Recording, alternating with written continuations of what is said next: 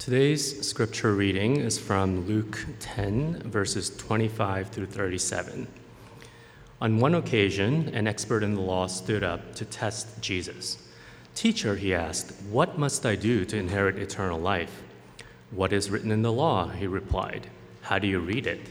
He answered, "Love the Lord your God with all your heart and with all your soul and with all your strength and with all your mind, and love your neighbor as yourself." "You have answered correctly," Jesus replied. "Do this and you will live." But he wanted to justify himself, so he asked Jesus, "And who is my neighbor?" In reply, Jesus said, "A man was going down from Jerusalem to Jericho when he was attacked by robbers. They stripped him of his clothes, beat him, and went away, leaving him half dead. A priest happened to be going down the same road, and when he saw the man, he passed by on the other side. So too a Levite, when he came to the place and saw him, passed by on the other side. But a Samaritan, as he traveled, came where the man was, and when he saw him, he took pity on him. He went to him and bandaged his wounds, pouring on oil and wine. Then he put the man on his own donkey, brought him to an inn, and took care of him. The next day he took out 2 denarii and gave him to the innkeeper. 'Look after him,' he said, 'and when I return, I will reimburse you for any extra expense you may have.' Which of these 3 do you think was a neighbor to the man who fell into the hands of robbers?" The expert in the law replied, "The one who had mercy on him." Jesus told him, "Go and do likewise." This is the word of the Lord.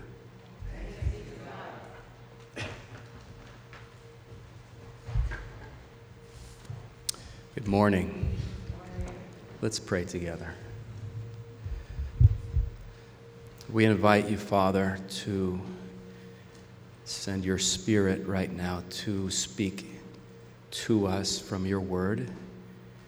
Give me words that are in line with your truth. Give us hearts that are open to receive it. In Jesus' name, amen.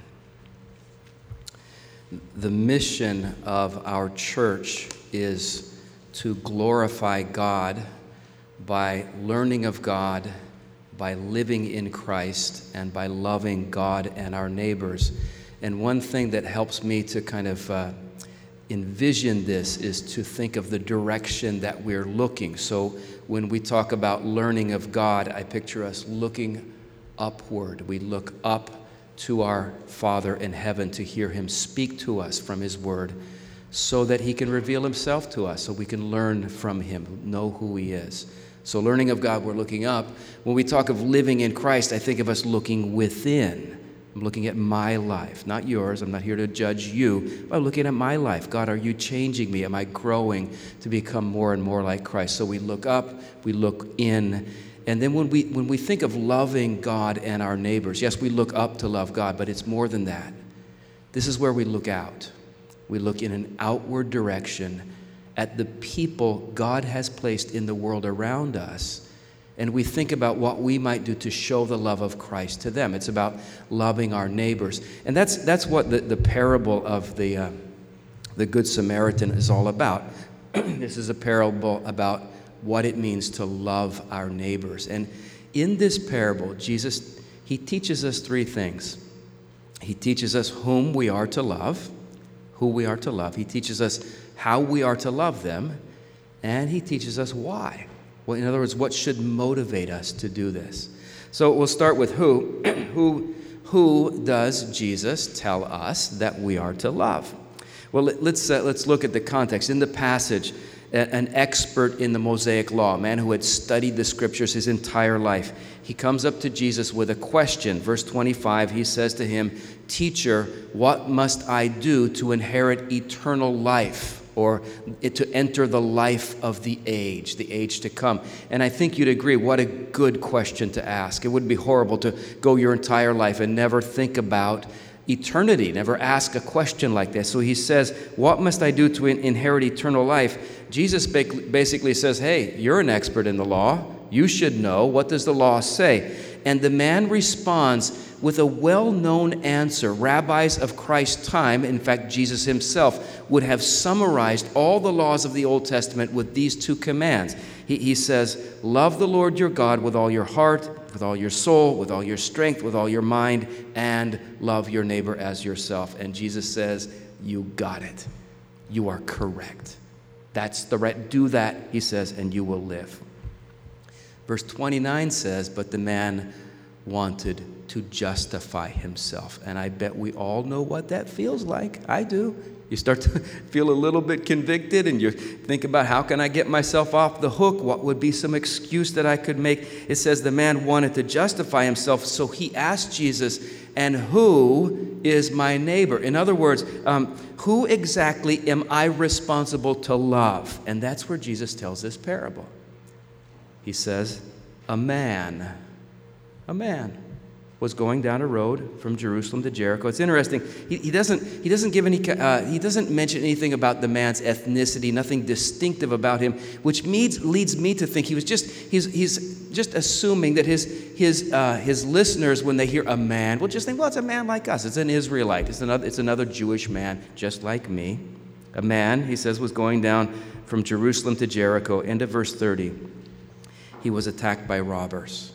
They stripped him of his clothes, beat him, and went away, leaving him half dead.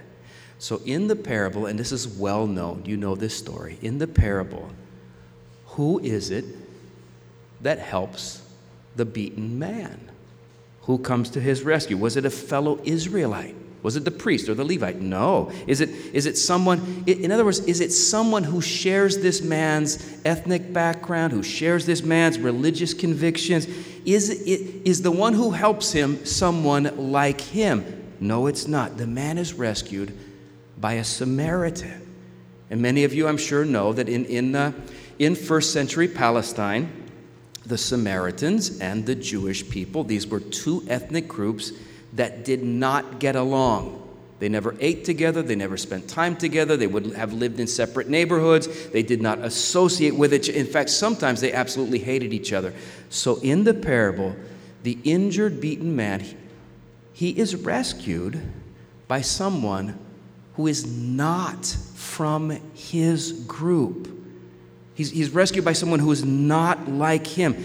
And so Christ is teaching us here, and this is so important, that when we think about loving our neighbors, hear me, we must not limit ourselves by focusing only on people who are like us.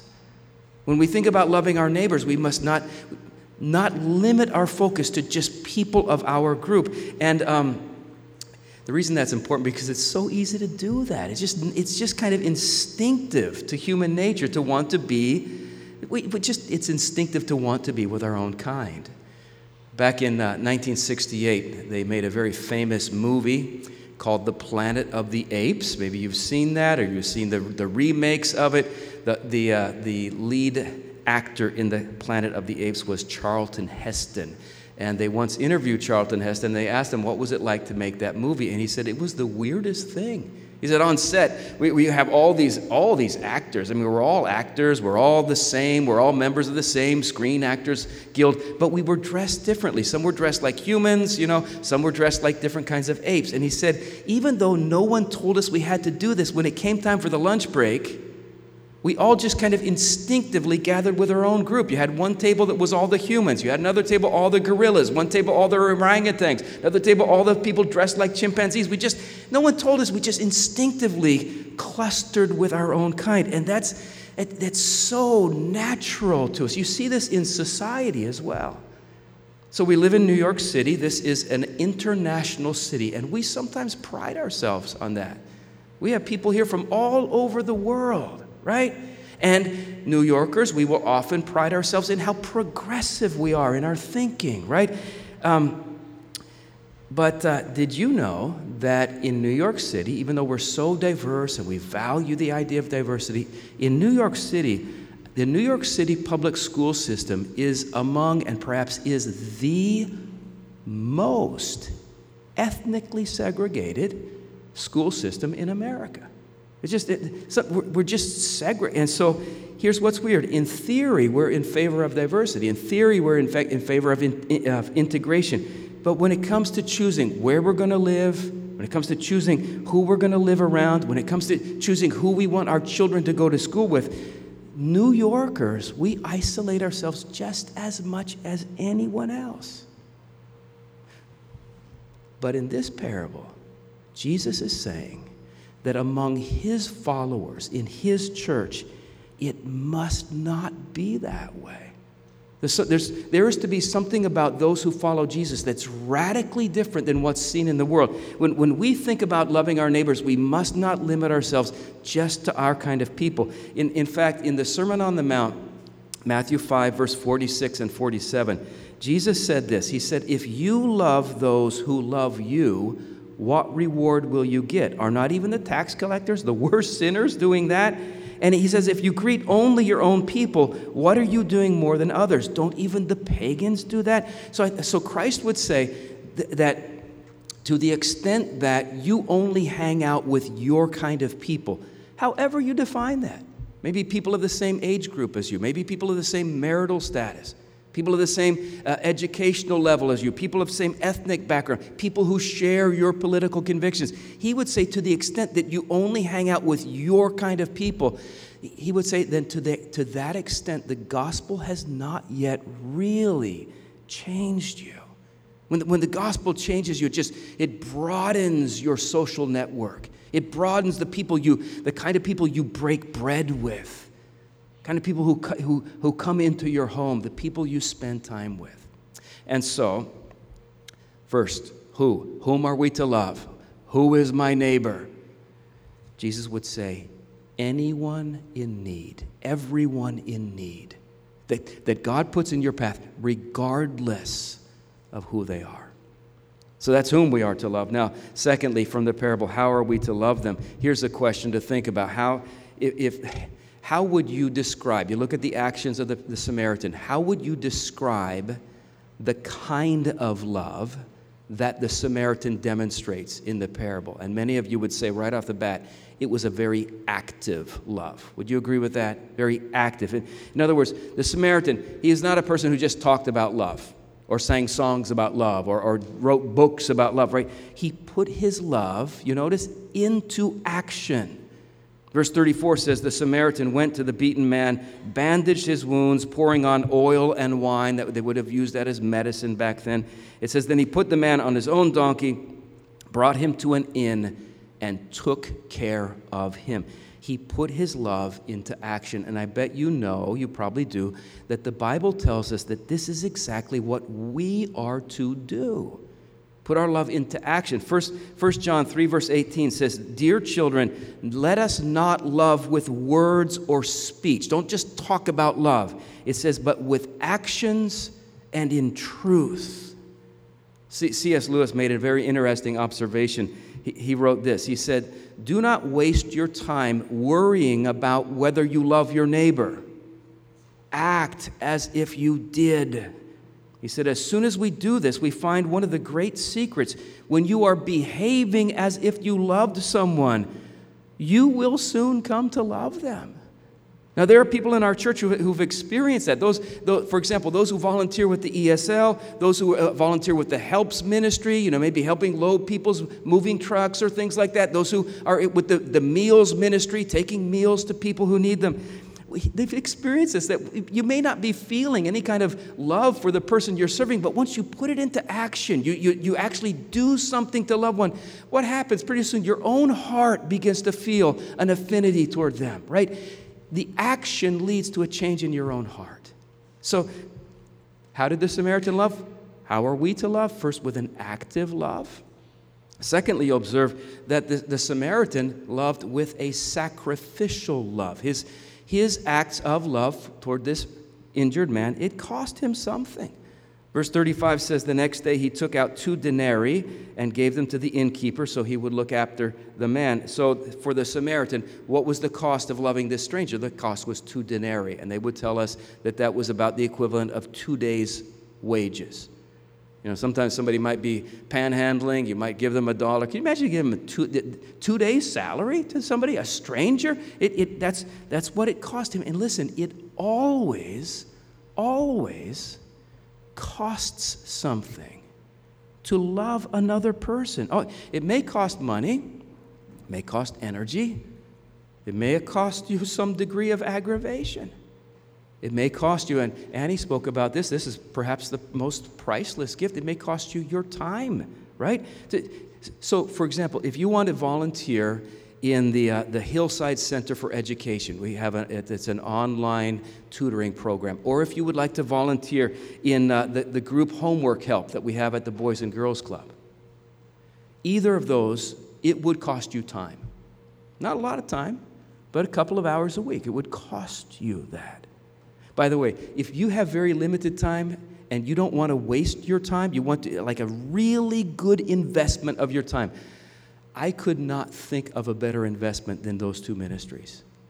Studies have shown that if a child is not reading at his or her grade level by the time they're in 3rd grade, they are 4 times less likely to graduate high school. If they are from an impoverished family, and many of the kids we're working with are, they are 6 times less likely to graduate from high school. Studies have also shown, this just is amazing, high school dropouts are 63 times more likely to be incarcerated than kids that finish high school and go on to complete college. I mean, just a little investment of time in a child's life at a crucial moment could change their life. What a good investment of time, right?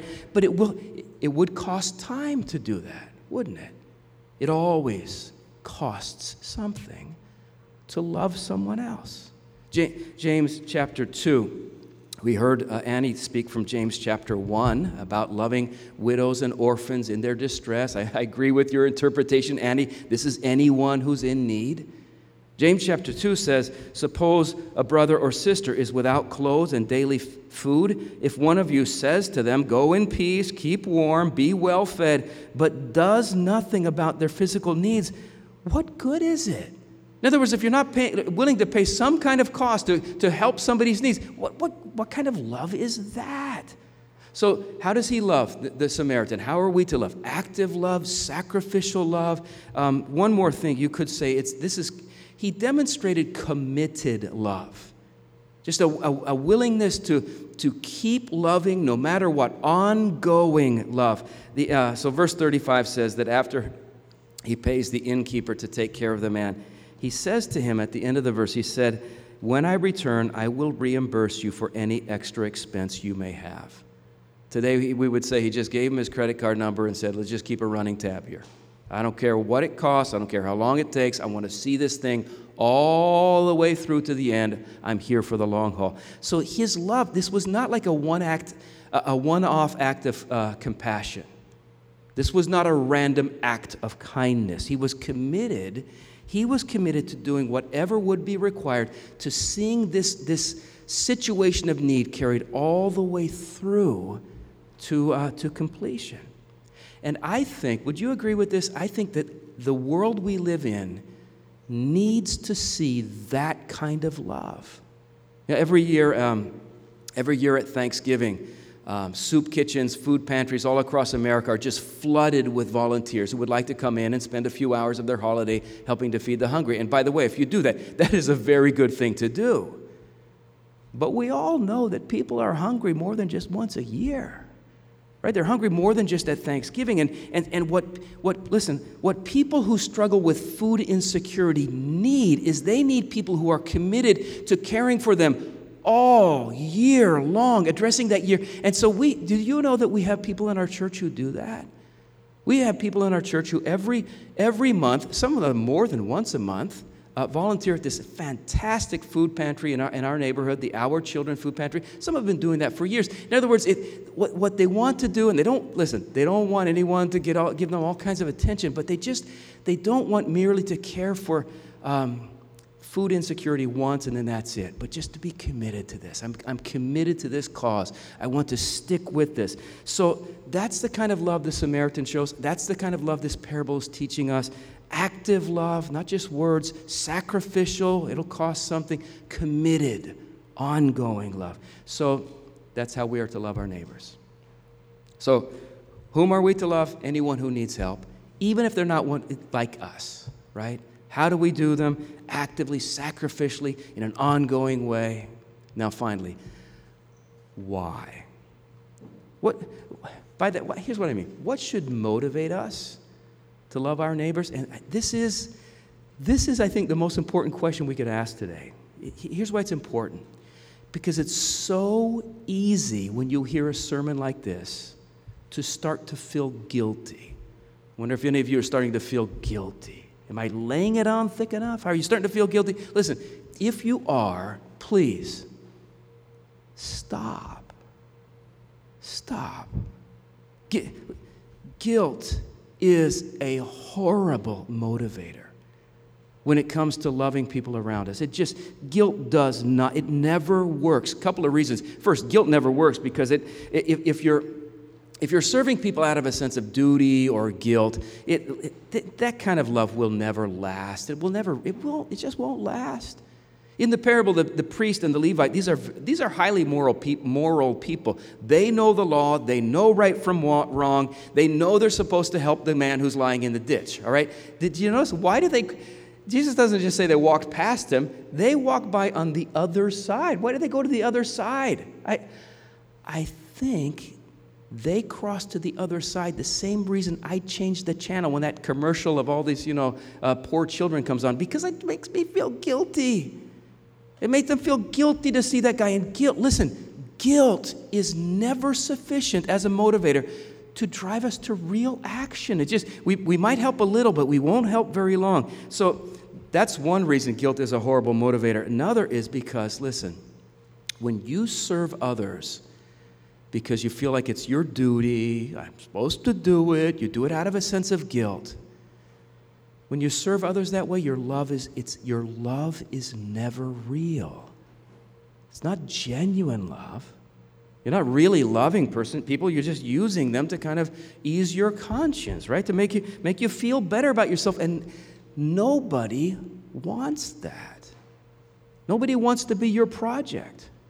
Nobody wants to be the background prop in the selfie that you post on Instagram, showing the whole world how good you are. See, I helped this poor man. No, that's so humiliating for people to be served that way. So guilt. Can we just say no guilt? All right, please, Lord, deliver us. Guilt is just the wrong motivator when it comes to loving others. But when you look at this parable, This parable is a masterfully crafted story. Jesus, when he tells this parable, it's as if he is deliberately structuring this story in such a way that it will not fill his hearers with guilt. So the man comes up to Jesus and says, "Who is my neighbor?" And it's a story, so Jesus could tell the story any way he wants. The man says, "Who is my neighbor?" If Jesus had said to the expert in the law, "Well, let me tell you a story. Once upon a time, there was a man just like you. He was an Israelite just like you. And this man that I mentioned, he's just like you. He's traveling down the road and he sees a Samaritan in the ditch, and that man just like you helps the Samaritan." If Jesus had told the story that way, in other words, if the protagonist, if the hero of the story had been someone that the expert in the law could easily identify with, then the expert in the law would hear this and he'd say, "Well, I guess I'm supposed to be the hero of the story. I'm supposed to be the good guy who goes out there and helps these dirty Samaritans." And that would lead him down the path to guilt. He could never live up to that. But notice, the hero, the protagonist in this story, is someone the expert in the law could never identify with. In a million years, he could never think of himself as a Samaritan. It's like there's no way he could think of himself as the hero of the story. In fact, the only person in the story he would readily identify with, he's not a priest, he's not a Levite, would have been the Israelite lying in the ditch. He would have thought of himself, that's me in this story. So do you see how Jesus crafts, how he structures this story? The parable is designed to force the hearer to think of themselves not as the giver of help, but as the recipient of help. That's why the question gets all twisted around. Did you notice that? The expert in the law, the question is, who is my neighbor? Who am I supposed to love? Jesus doesn't end with that question. He never answers that question. Jesus, the way he ends it is not who is the man's neighbor, but who is neighbor to the man. In other words, he wants us to, as we hear this story, not to be asking, who am I supposed to love? But to be asking, who is it that has loved me? Who has loved me? Christian, who has loved you, even though you're his enemy? Who has loved you, even though it cost him a lot? Listen, any Christian knows the answer to that. We would say that's Jesus, right? The Good Samaritan is Jesus. He's the one who loved us, even though Romans 5 says that we were his enemies. He loved us anyway. He's the one who loved us at great cost to himself. 2 denarii, no, his entire life on the cross. Here, would you hear this? Jesus is the one who is so committed to loving you, believer. He will not stop loving you ever. He will carry his love for you all the way through eternity. We are not the Good Samaritan. We're not the hero of this story.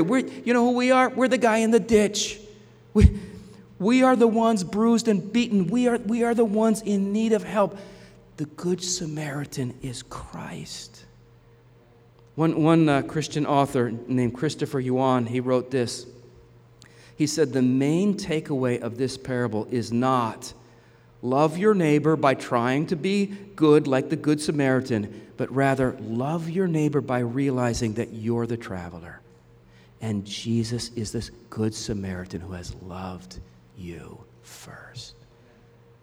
You ever notice when you meet someone, and you've met people like this, they just seem to have a heart that is big as the world, right? People like they're always having people come eat at their table. They're always helping. Whenever you meet someone like that, inevitably when you talk to them, how did you become this kind of person? They'll never say, well, one morning I just woke up and decided to try to be good. No. They'll talk about the time that their apartment was gutted by fire and someone took them in. Or they'll talk about the time when they were addicted to drugs and someone helped them get sober. Or they'll talk about the time when they moved to this country and couldn't speak English and someone helped them, right? In other words, they won't talk about their effort to try to be good. They'll talk about how they received love from someone else. And for the Christian, oh my, have we not received love from someone else? Have we? We were in the ditch. We were his enemies. He stopped, and at great cost to himself, he rescued us. Absolutely right, Jeffrey. We don't deserve anything, Jeff, but we receive everything, don't we, from him. So here's why we're to love our neighbors, and I hope this has not been a guilt trip for you today. We are to love our neighbors, not because we're the hero in the story. We are to love our neighbors actively, committedly, sacrificially. Why? Because the real hero in the story, he loved us first. Amen? Amen. Would you pray with me? Thank you for the love of Jesus. We did nothing to deserve it, and he has loved us infinitely.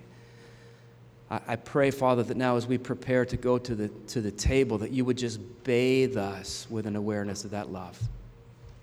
That we would, even for right now, just stop even thinking about our neighbors and just think about Jesus who loves us. May that love, give us all a heart that's open to receive it, and may that love transform us to love others to his glory. Amen.